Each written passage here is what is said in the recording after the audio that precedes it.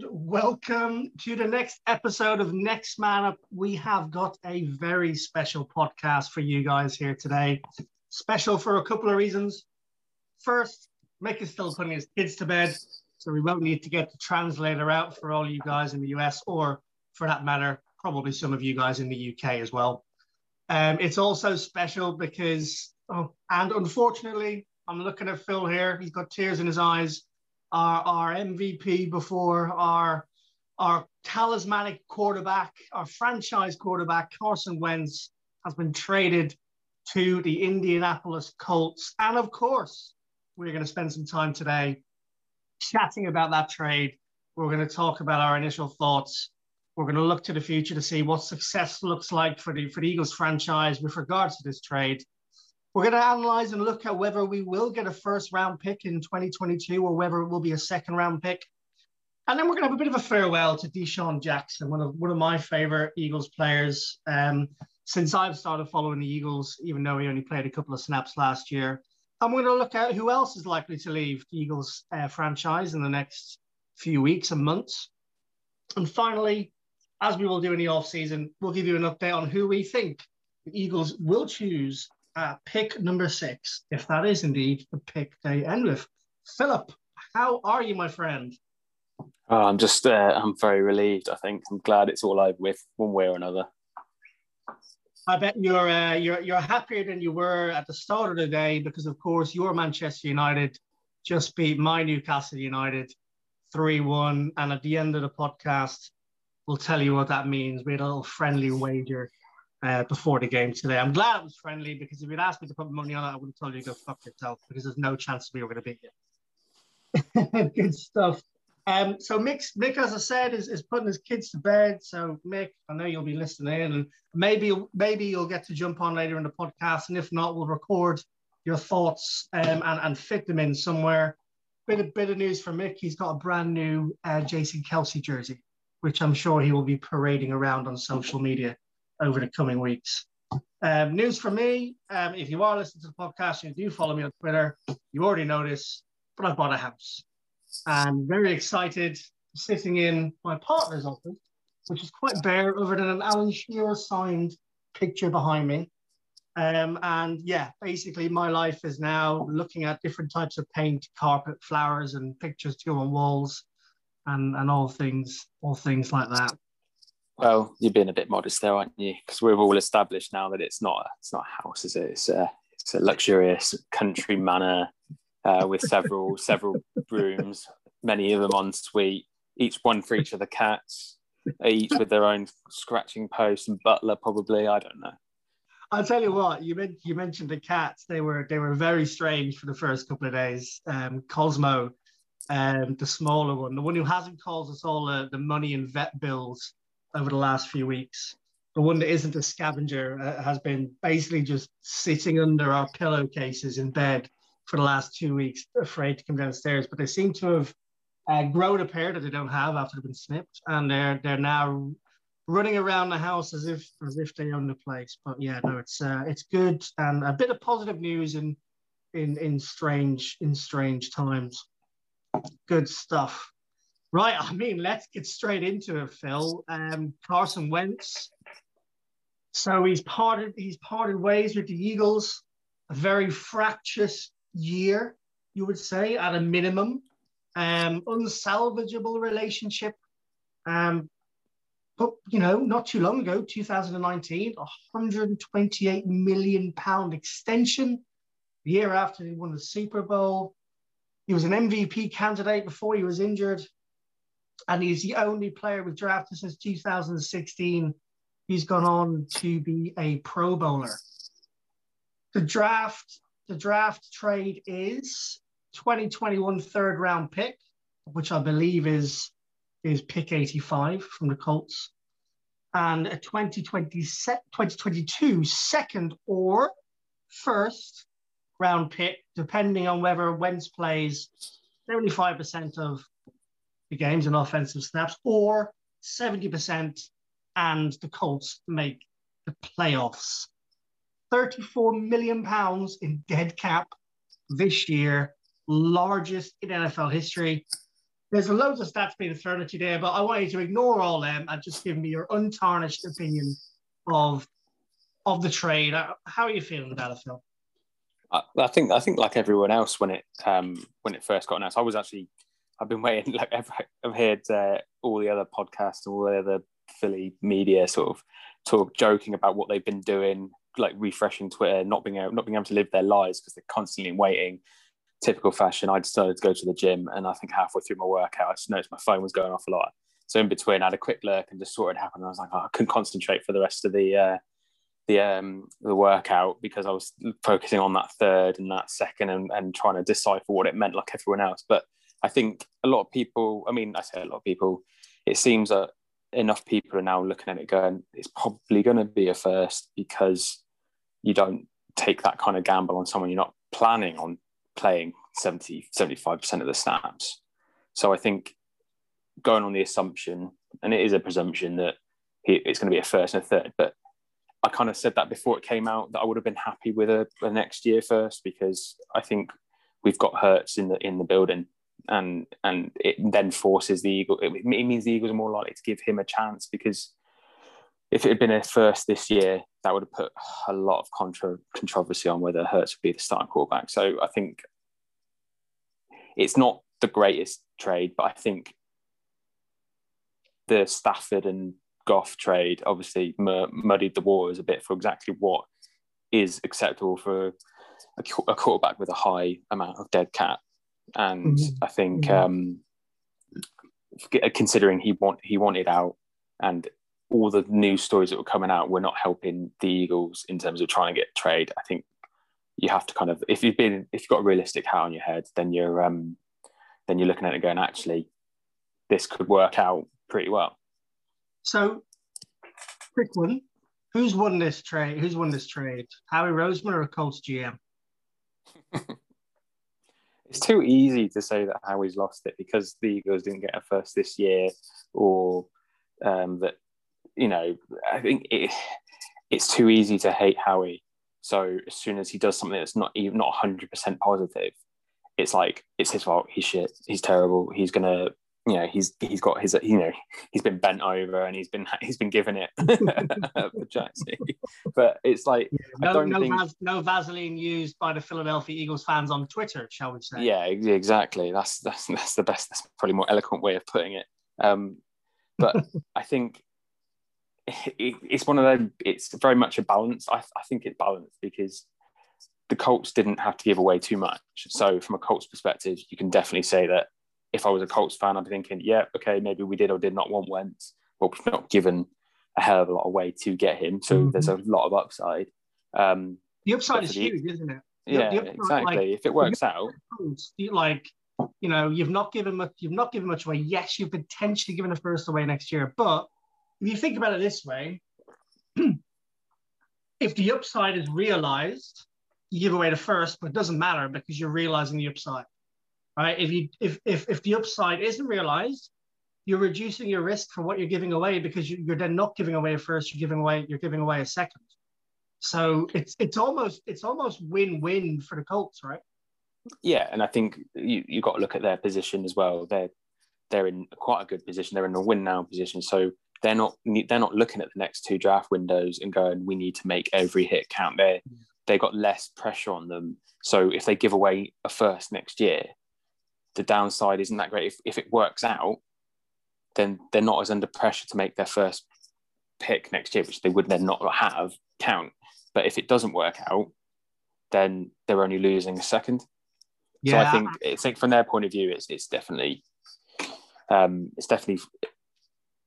I wouldn't consider it a bad trade for the Colts, but I also wouldn't consider it a bad trade for the Eagles because they are potentially going to get a first next year. And like I said before, it gives us a year to see what Hurts is all about. And then next year, which, our friends at Fourth and John have been already scouting forward, looking at quarterbacks and seeing what's out there. And that's kind of where my head was at. It's like, okay, it feels like there's a plan, whether it's me seeing a plan in a bunch of... Hold that thought, Philip, because we're going to come on to that one shortly about the draft picks for next year and the potential for her, etc. But very good point. It's a very, very good point you made. So moving on then from the initial thoughts, but before we do, do you feel a bit relieved that a decision has been made, that we're not talking about it anymore, and we can go ahead with either Jalen Hurts as our quarterback next year or Justin Fields at number 6? I'm just going to whisper that one out there into the air. But taking away the draft in the future, if they do go with Jalen Hurts now, Wentz is gone. He didn't want to be there. Do you feel a little bit more relieved and positive, looking forward that they've made a decision and now let's just see what he can do? Yeah, I think when we had Luke on, and I said like if we were to move on from either quarterback, I'd be sadder seeing Jalen Hurts move on after such a short period of time and go and have a long and prosperous career at somewhere else. And I think seeing the prospect of Wentz going to Indiana and being successful or not successful, and that kind of harks back to the previous question about whether the trade was good for the Eagles or not.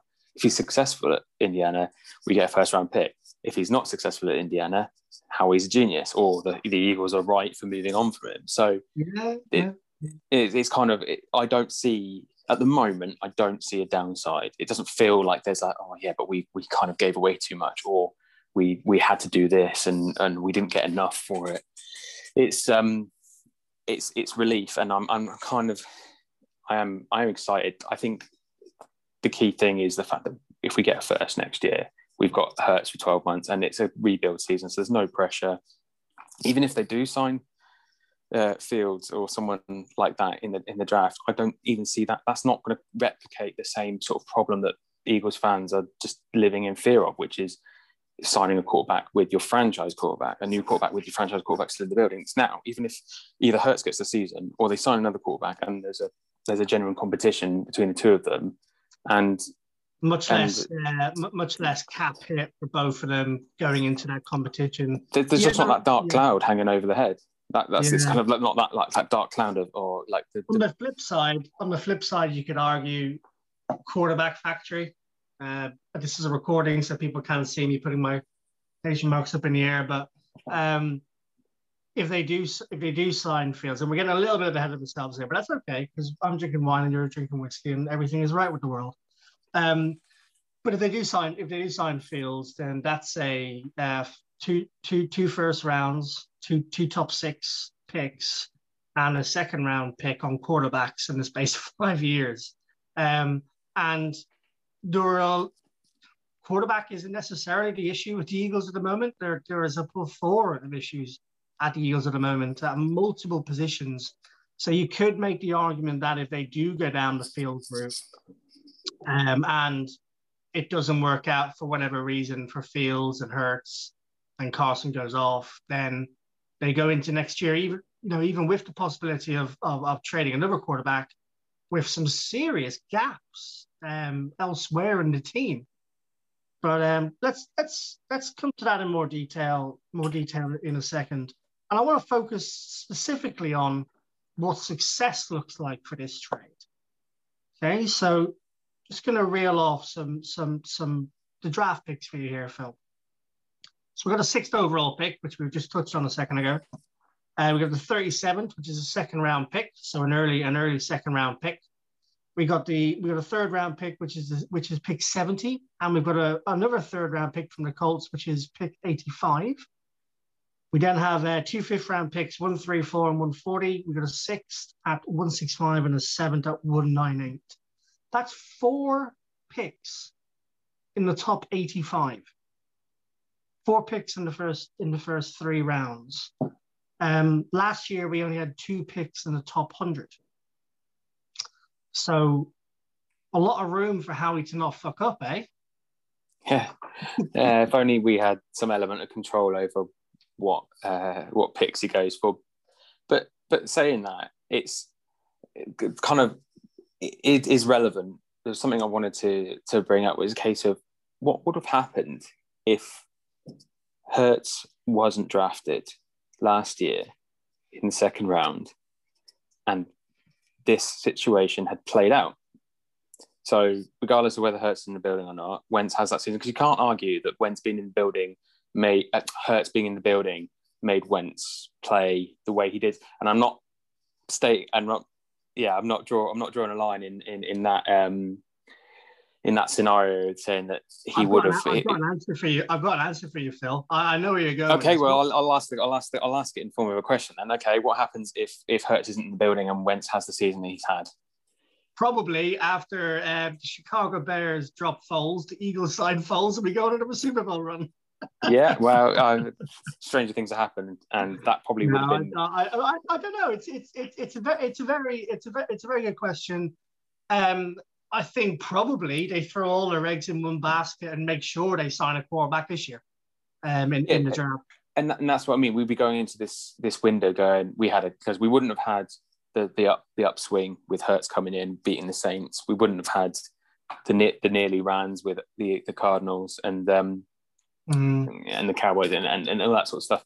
But so outside of that, we would have been scrambling around. Probably would have been Wentz to the end of the season, and we would have just been enduring that for another 5 games, and it would have just petered out. And then we'd be sat there going, right, Wentz is going to get traded, and we have no quarterback.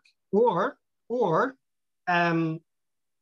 the lack of Hurts being there, the lack of the fuck you that Wentz thought he got by them trading Hurts as a quarterback factory. Wentz has a bad year, like quarterbacks have had a bad year, and they don't trade a quarterback. They don't draft a quarterback in the draft, and they give Wentz another go next year with Wentz feeling like it was on him to prove himself, as opposed to the Eagles screwing him over and not giving him the choice. It's a very good question, actually. There's lots of possibilities, and it's even more intriguing question because the blame then lays again at the easily blamable Howie Roseman, right, for drafting Hurts at 52. Yeah, I think that's what I mean. There's not just two realities. It's not either one or the other, but it just made my mind wander and going, okay, so if we didn't have Hurts come in and then so we're now sat here thinking, well, we've got a quarterback who's capable of surviving 16 games next season. He could be incredible. He might be mediocre. He might be going into the season.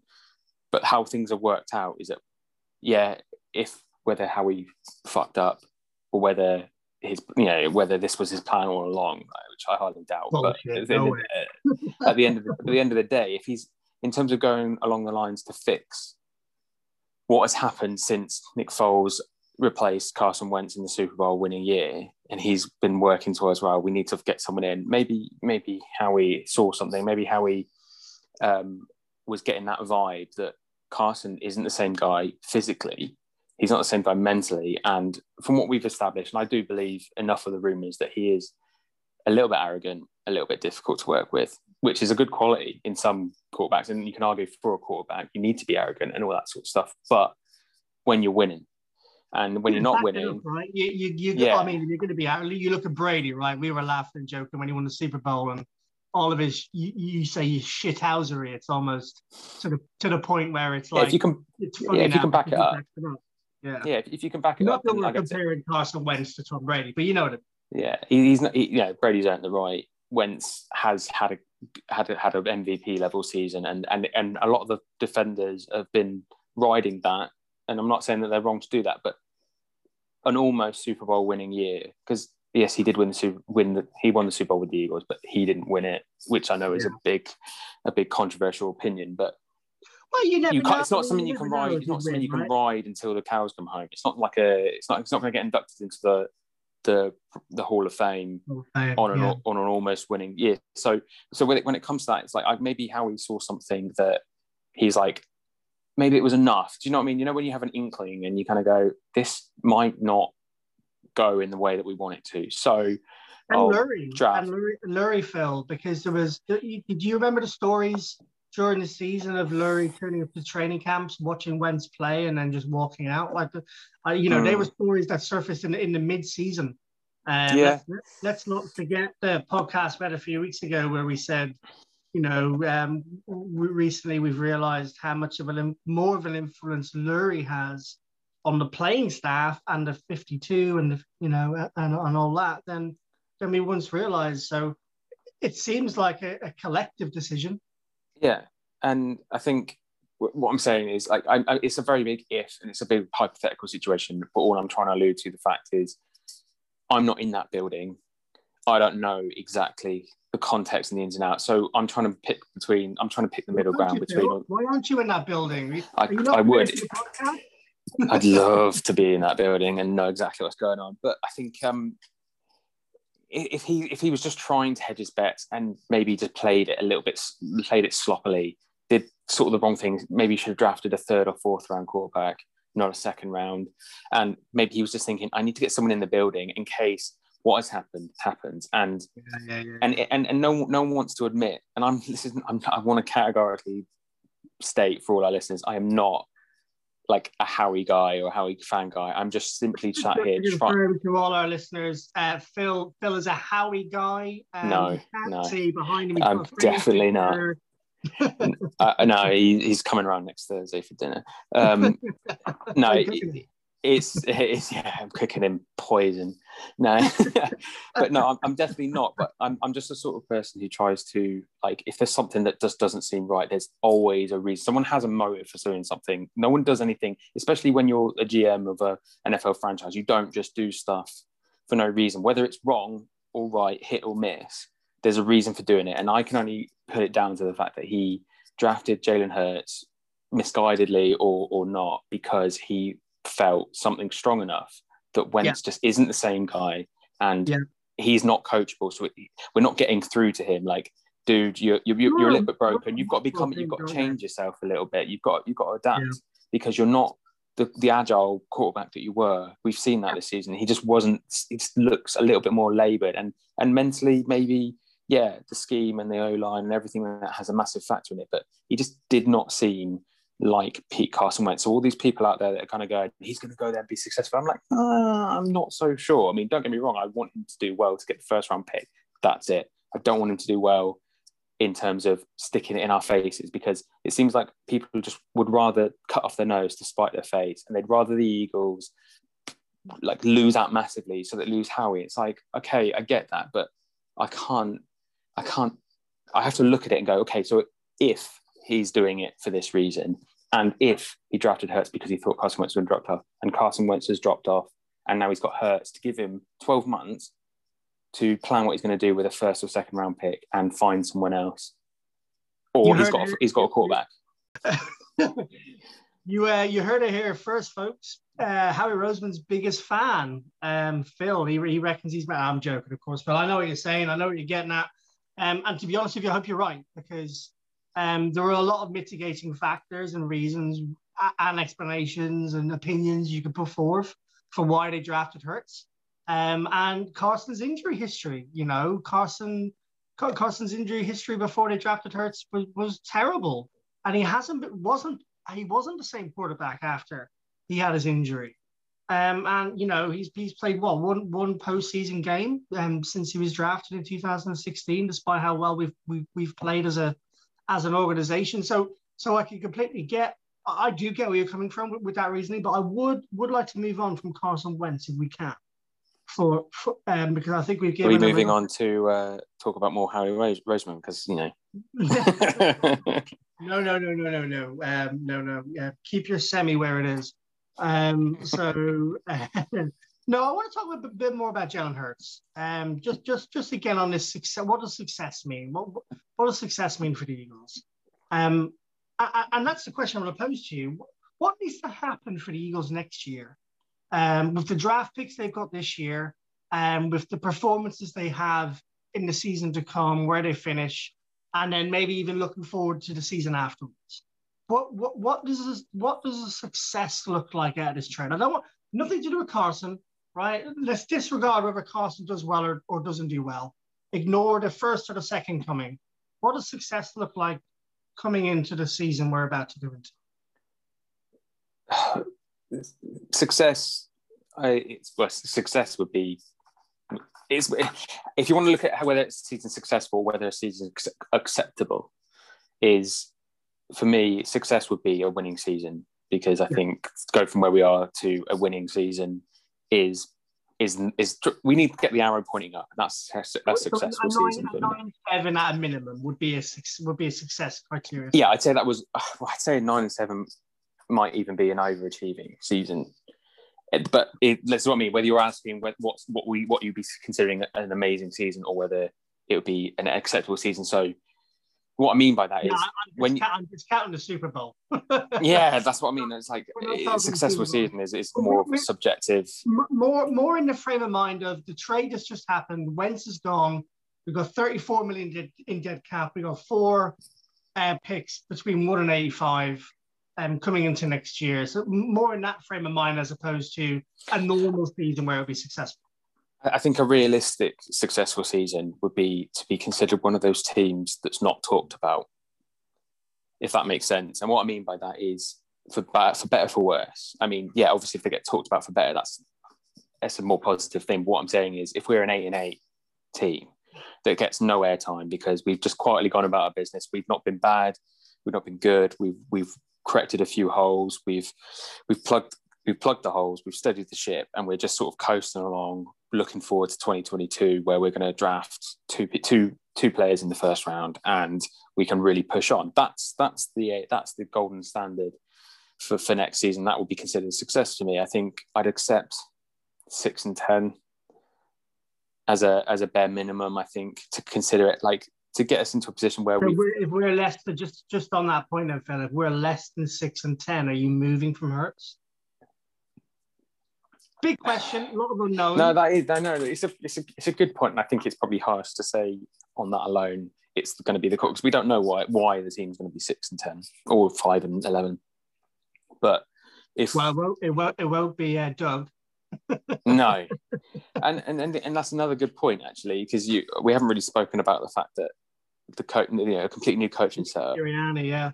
And everything that goes with that. So that's what I think is more important, to just steady the ship. Like, the new manager bounce is great. So when you talk about in soccer in the Premier League, every time teams sack their manager, they usually get a bit of a bounce. They might win 2 or 3 games, and everyone goes, bloody hell, it really was the old manager. And then things just kind of peter out. The players... Sam Allardyce has something to do with it. Yeah. And it's usually enough to kind of, like, when you're talking about relegation, you're talking about like 3 or 4 wins saves your season. So that new manager bounce is enough to sort of save you. But I want him to come in. I'm not after anything spectacular. Don't get me wrong. But, like, I keep using the Dolphins season as a marker. But the way that they went into it, kind of thinking everything's new, everything's fresh, no expectations. As long as they don't just absolutely tank it, like, we want an improvement from this season where they went sort of 1-15 or whatever it was.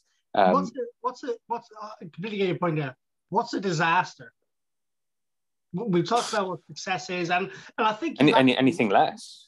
You've articulated, I think, really, really well what success looks like. Me personally, just my opinion on it.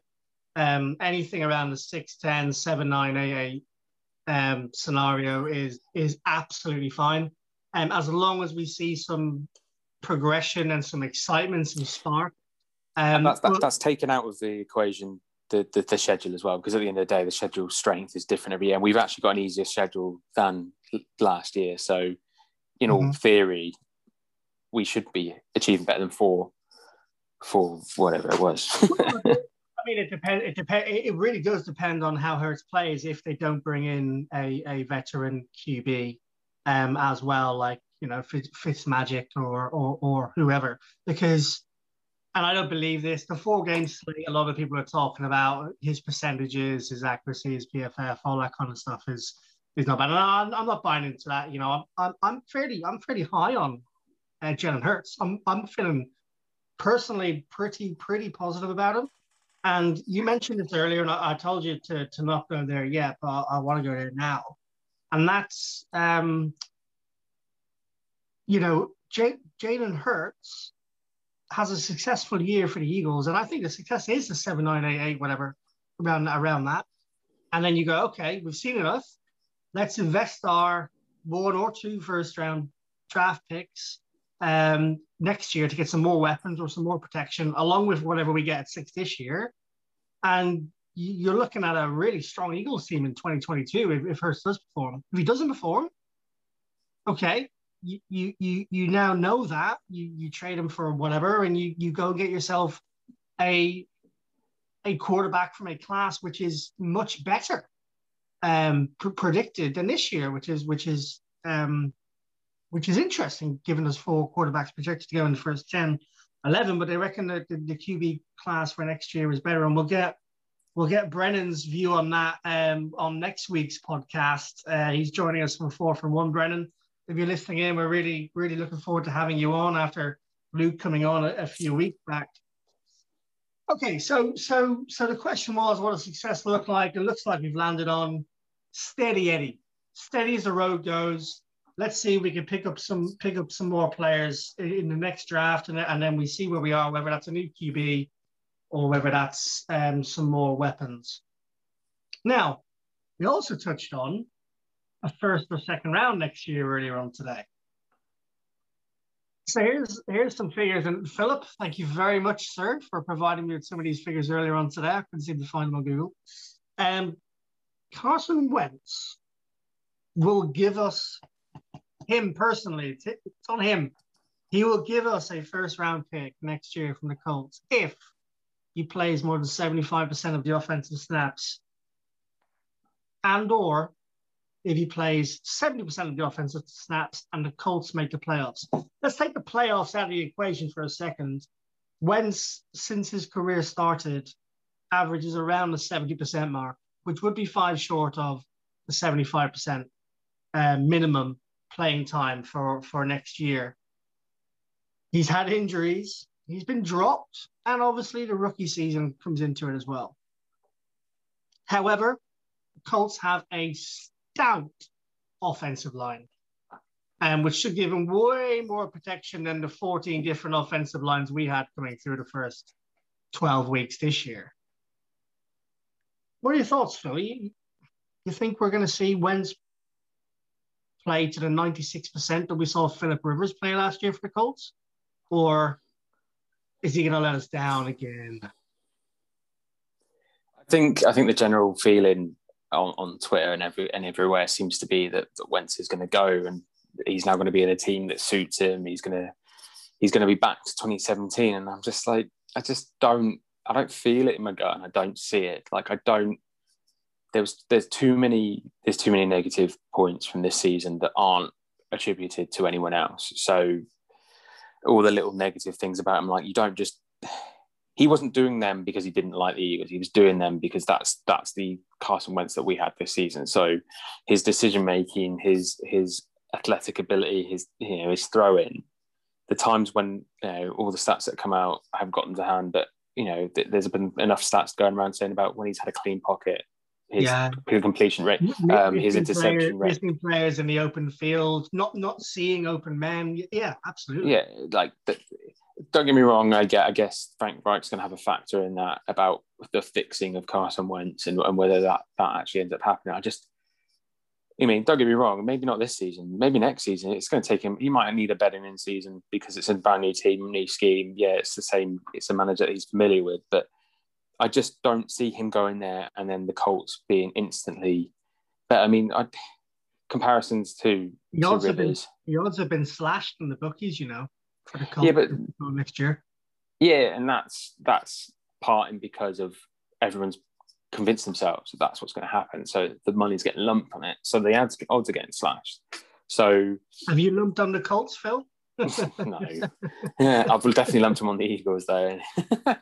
66-1, folks. You heard it here first.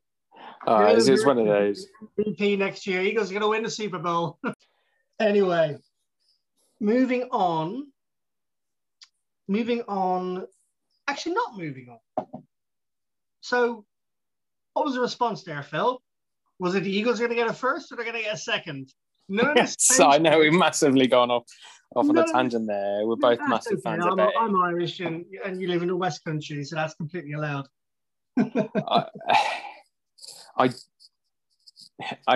It's on one hand, I'm thinking, yeah, of course he'll play 70%, 75%. But then I'm also saying that I don't think he'll be very good. So I'm like, Phil, no, none of these excuses. I'm gonna nail you down. Are the Philadelphia Eagles going to get a first round pick next year or a second round pick from the Carson Wentz trade?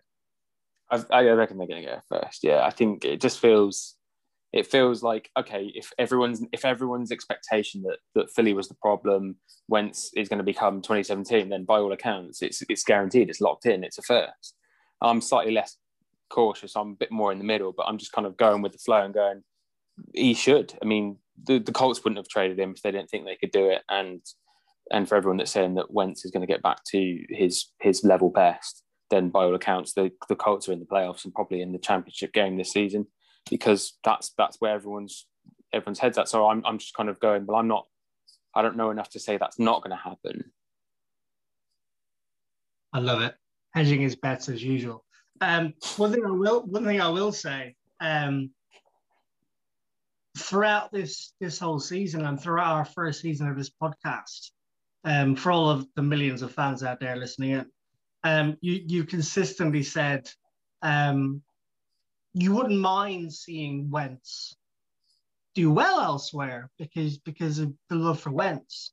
I have to say, Phil, on this podcast, I'm sensing a different opinion, a bit of a change of feeling, and that feeling is almost like I only want Wentz to do well enough to get me my first round draft pick for next year. Otherwise, you can fuck right off, Mr. Carson Wentz.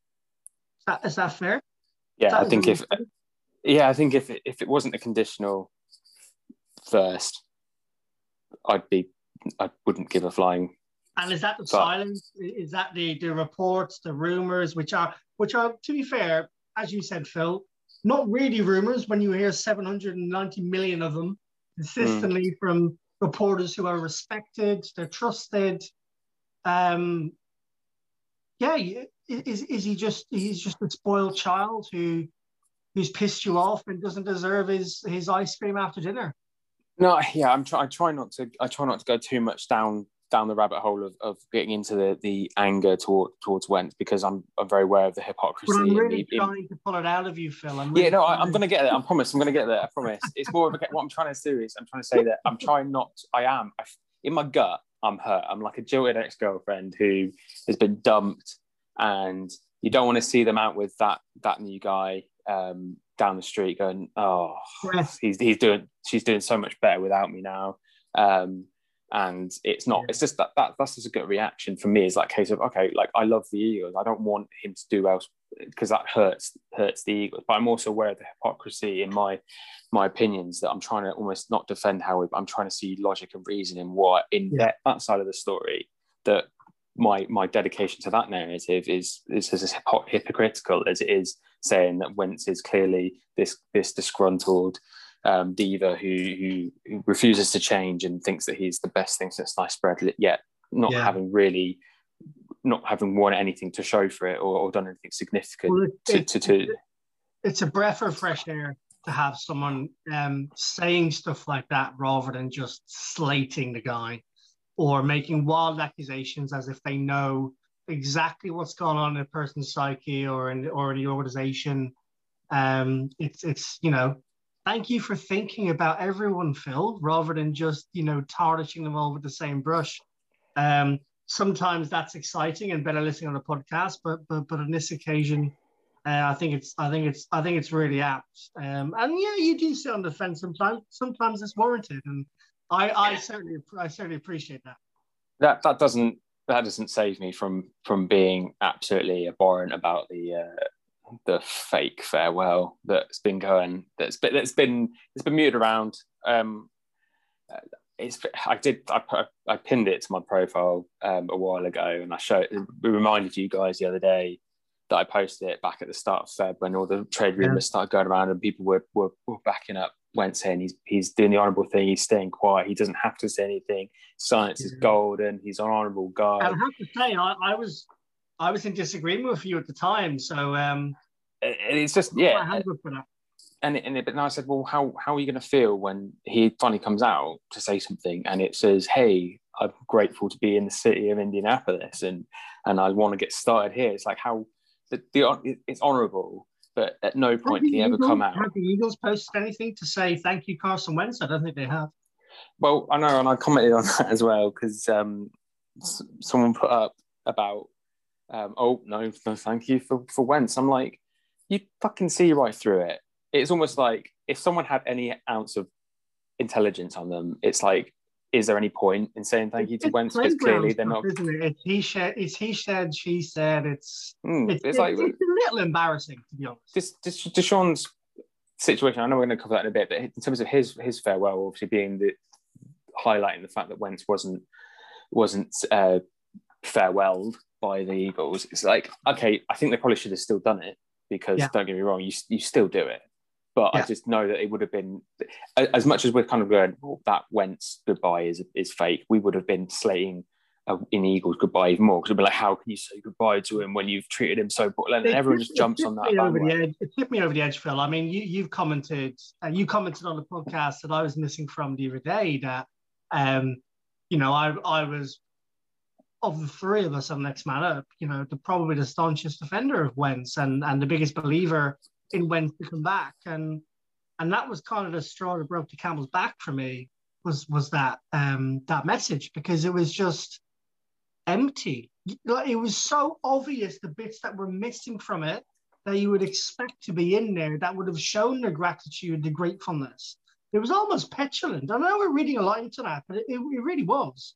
Well, the narrative that's been created from whether it's from either side, or whether it's just been created by the general ether of everything in one melting pot. But the narrative is Wentz good, Eagles Howie bad, and it doesn't take much for a story to make the Eagles look bad, and it doesn't take much for a story to make Carson Wentz look good, because he stayed silent, so that's a good thing. Whereas if it was Howie, you'd be like, why is Howie not coming and saying anything? He's the GM, he's just doing something. It's so difficult to make Howie look good if there is a reason to make him look good, and it's so difficult to make Wentz look bad, because Wentz is the prodigal son. He's the golden boy, and he can't do any wrong. It's not his fault. Everything else around him is the reason why he's failed, and everything that Howie does is the reason for it failing. When I think it's just, sometimes it's just too easy to fall into that narrative, and I just want to look at the overall situation and go, well, okay, is it possible for Howie to have done something right? Maybe. There are ways to look at stuff and go, well, actually, if this works out, it's a fucking genius. And there are ways to look at the Carson Wentz situation and go, well, you know, it's easy to stay quiet. And you know, when you know doing nothing is going to make you look good, it's not difficult to not say anything, to not do anything, and let the Twitter universe do your bidding for you. I disagree with that, Phil. I'm Irish. I can't keep my mouth shut whenever I want to. What I'm saying is, when you've got millions of people out there defending you without you having to say a word. I mean, don't get me wrong, that's dedication, and that's loyalty to your quarterback, and I completely get that. The proof will be in the pudding, eh? The proof is going to be in the pudding. It's what happens next year.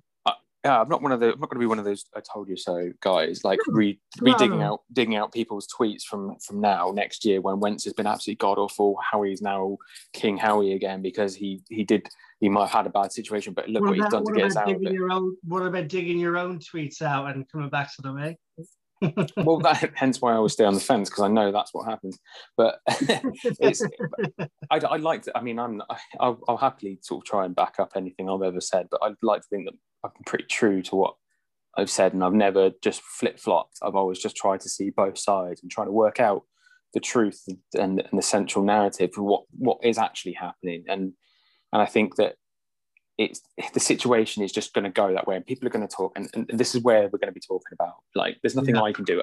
Sticking my head above the parapet on Twitter, going, Howie's great, or Howie's done this, or Wentz has been terrible, and look how underhanded Wentz has been. It's not going to get me anywhere, and that's not necessarily how I 100% think. But it's more a case of, if you're ever going to know the truth about a situation, you have to be willing to consider the other side. And if you can't do that, then there's no argument. It's just absolutely. There's a difference between blindly, factually saying something which is incorrect versus just having an opinion and a sway on things. I'm completely with you. Cool. So I think we're probably going to wrap it up there, to be honest with you. So we were going to talk about Deshaun Jackson and a farewell, and who else is going to go. But I think we'll skip that. Actually, we won't hang it up there. We'll finish on the pick six, because I want to bring in Brennan's opinion on who's going to be going alongside the draft picks when we have a podcast next week. So, folks, make sure you do listen in next week, because we're going to have someone who actually knows what they're talking about on, which will be fun for a change. It's not fair, Luke. Oh no, I'm Luke as well. Jesus Christ, yeah, Luke. I fangirl Luke. No.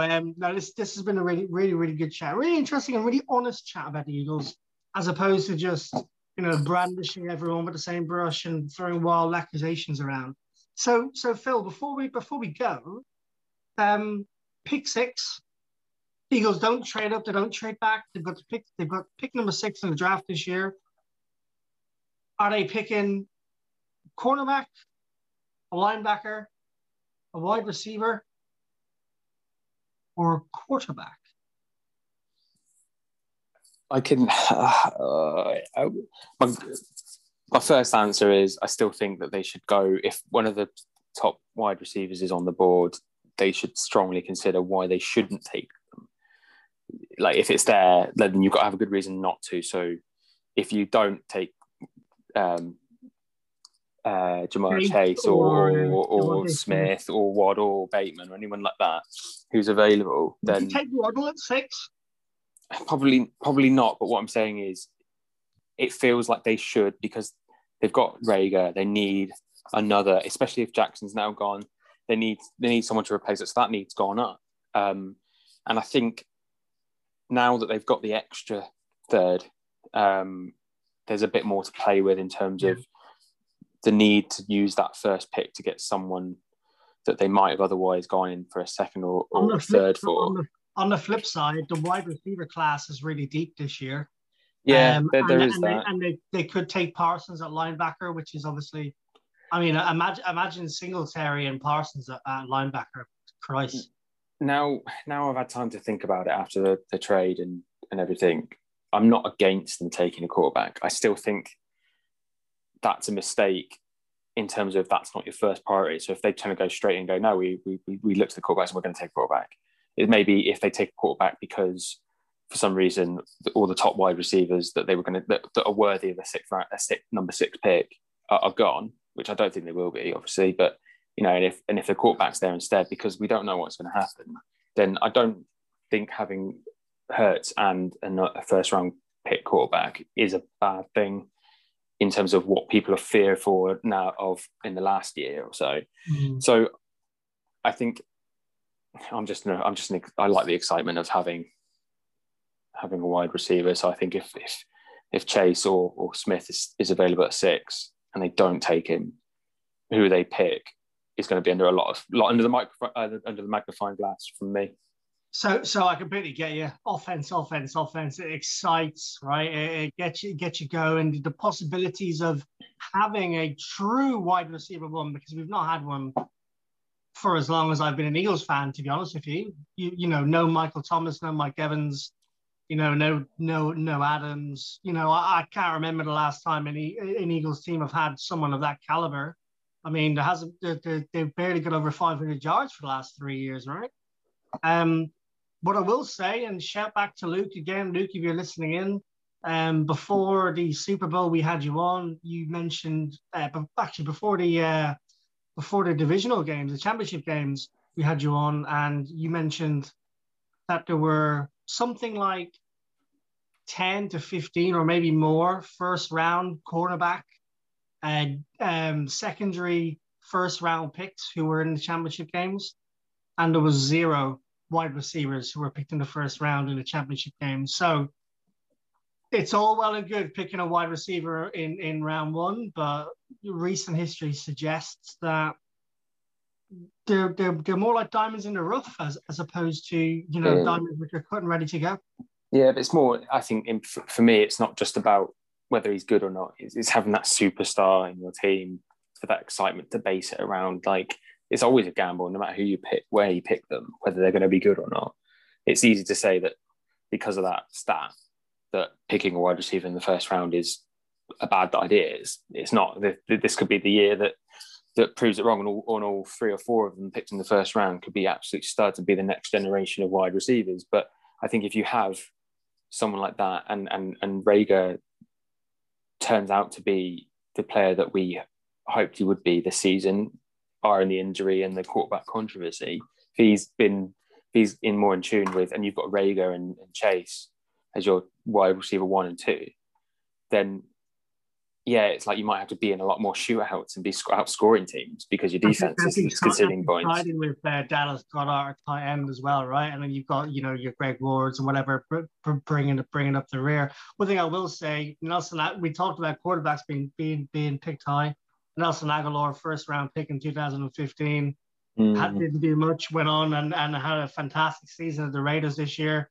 Jalen Reagor was a first round pick wide receiver last year. So if they do pick a wide receiver in the first round this year, that's 3 wide receivers out of the last 6 drafts in the first round. And I'm not saying it's a good thing or a bad thing, but I wouldn't be too disappointed personally if the Eagles went for a linebacker or a cornerback for the first, and then maybe use some of their couple of thirds to jump up and grab an award in the second and get another defensive player in the second round as well.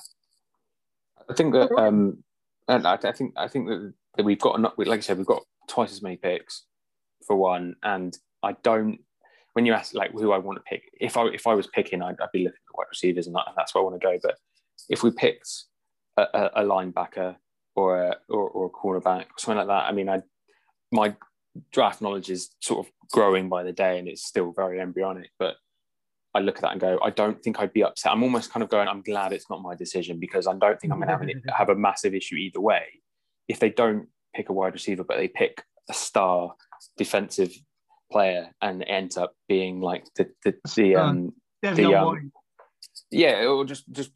Winfield Jr. and all those players that come out and beat, and you can argue that the Bucks' sort of success has been down to defensive players more than it has been offensive players, if you want to make that argument, but it's more of a case of, I don't think, as long as all I want to, it's easy to say, all I want is the person they pick to be good, whoever it is, defensive or offensive, as long as they're good and it's not a failed pick. If they make the first 4 picks successful in that regard, then they're trending in the right direction. Well, Phil, you can give us an update when we speak to Brennan next week after you've had Harry Rosen around for dinner. Like you said earlier on today, and you can tell us what he's thinking for his draft picks. No, I was just saying, if you want a bold prediction off me, I have a feeling that Howie's more likely to be right than Carson Wentz is likely to be good at Indianapolis. And I know that's not really much of a prediction. You can't really measure that against stuff. But if what I'm feeling is that I feel more confident that something's going to happen, and Howie's like, I keep going back to when I first met Tony outside the link. And I was talking to him, and I knew nothing about football. And I remember his glowing assessment of Howie and saying, this guy's come back in, he's won us this Super Bowl. We're now the best thing since sliced bread. Everything's perfect. We just lost, what was it? I think that season we were 1-2, and then or 2-2. It was like the 4th game of the season, and we'd lost 2 at the first however many games. And I was like, okay, so you're singing this guy. And it's just one of those things where people are just easy to flip from one to the other. And it's like the guy isn't a genius 1 minute and then not the next, just because you don't like what's going on. And it just feels like Howie Roseman is more likely to be right than Carson Wentz is to be good. Okay, I'll frame it a little bit easier for you to measure it. I believe that the Eagles will come out of this better than Carson Wentz will. I believe that the Eagles will improve more than people think, and Carson Wentz will not be as good as people think he's going to be at Indy, if that makes any sense. It makes complete sense. We're going to call you Positivity Phil from now on. Phil, I'm going to end the podcast there and say thank you very much for your positive end to the evening. So thank you very much, everyone, for listening in. We have been Next Man Up, and we look forward to welcoming you with Brennan from 4th and 1 next week. Thank you, everybody, and we'll see you then.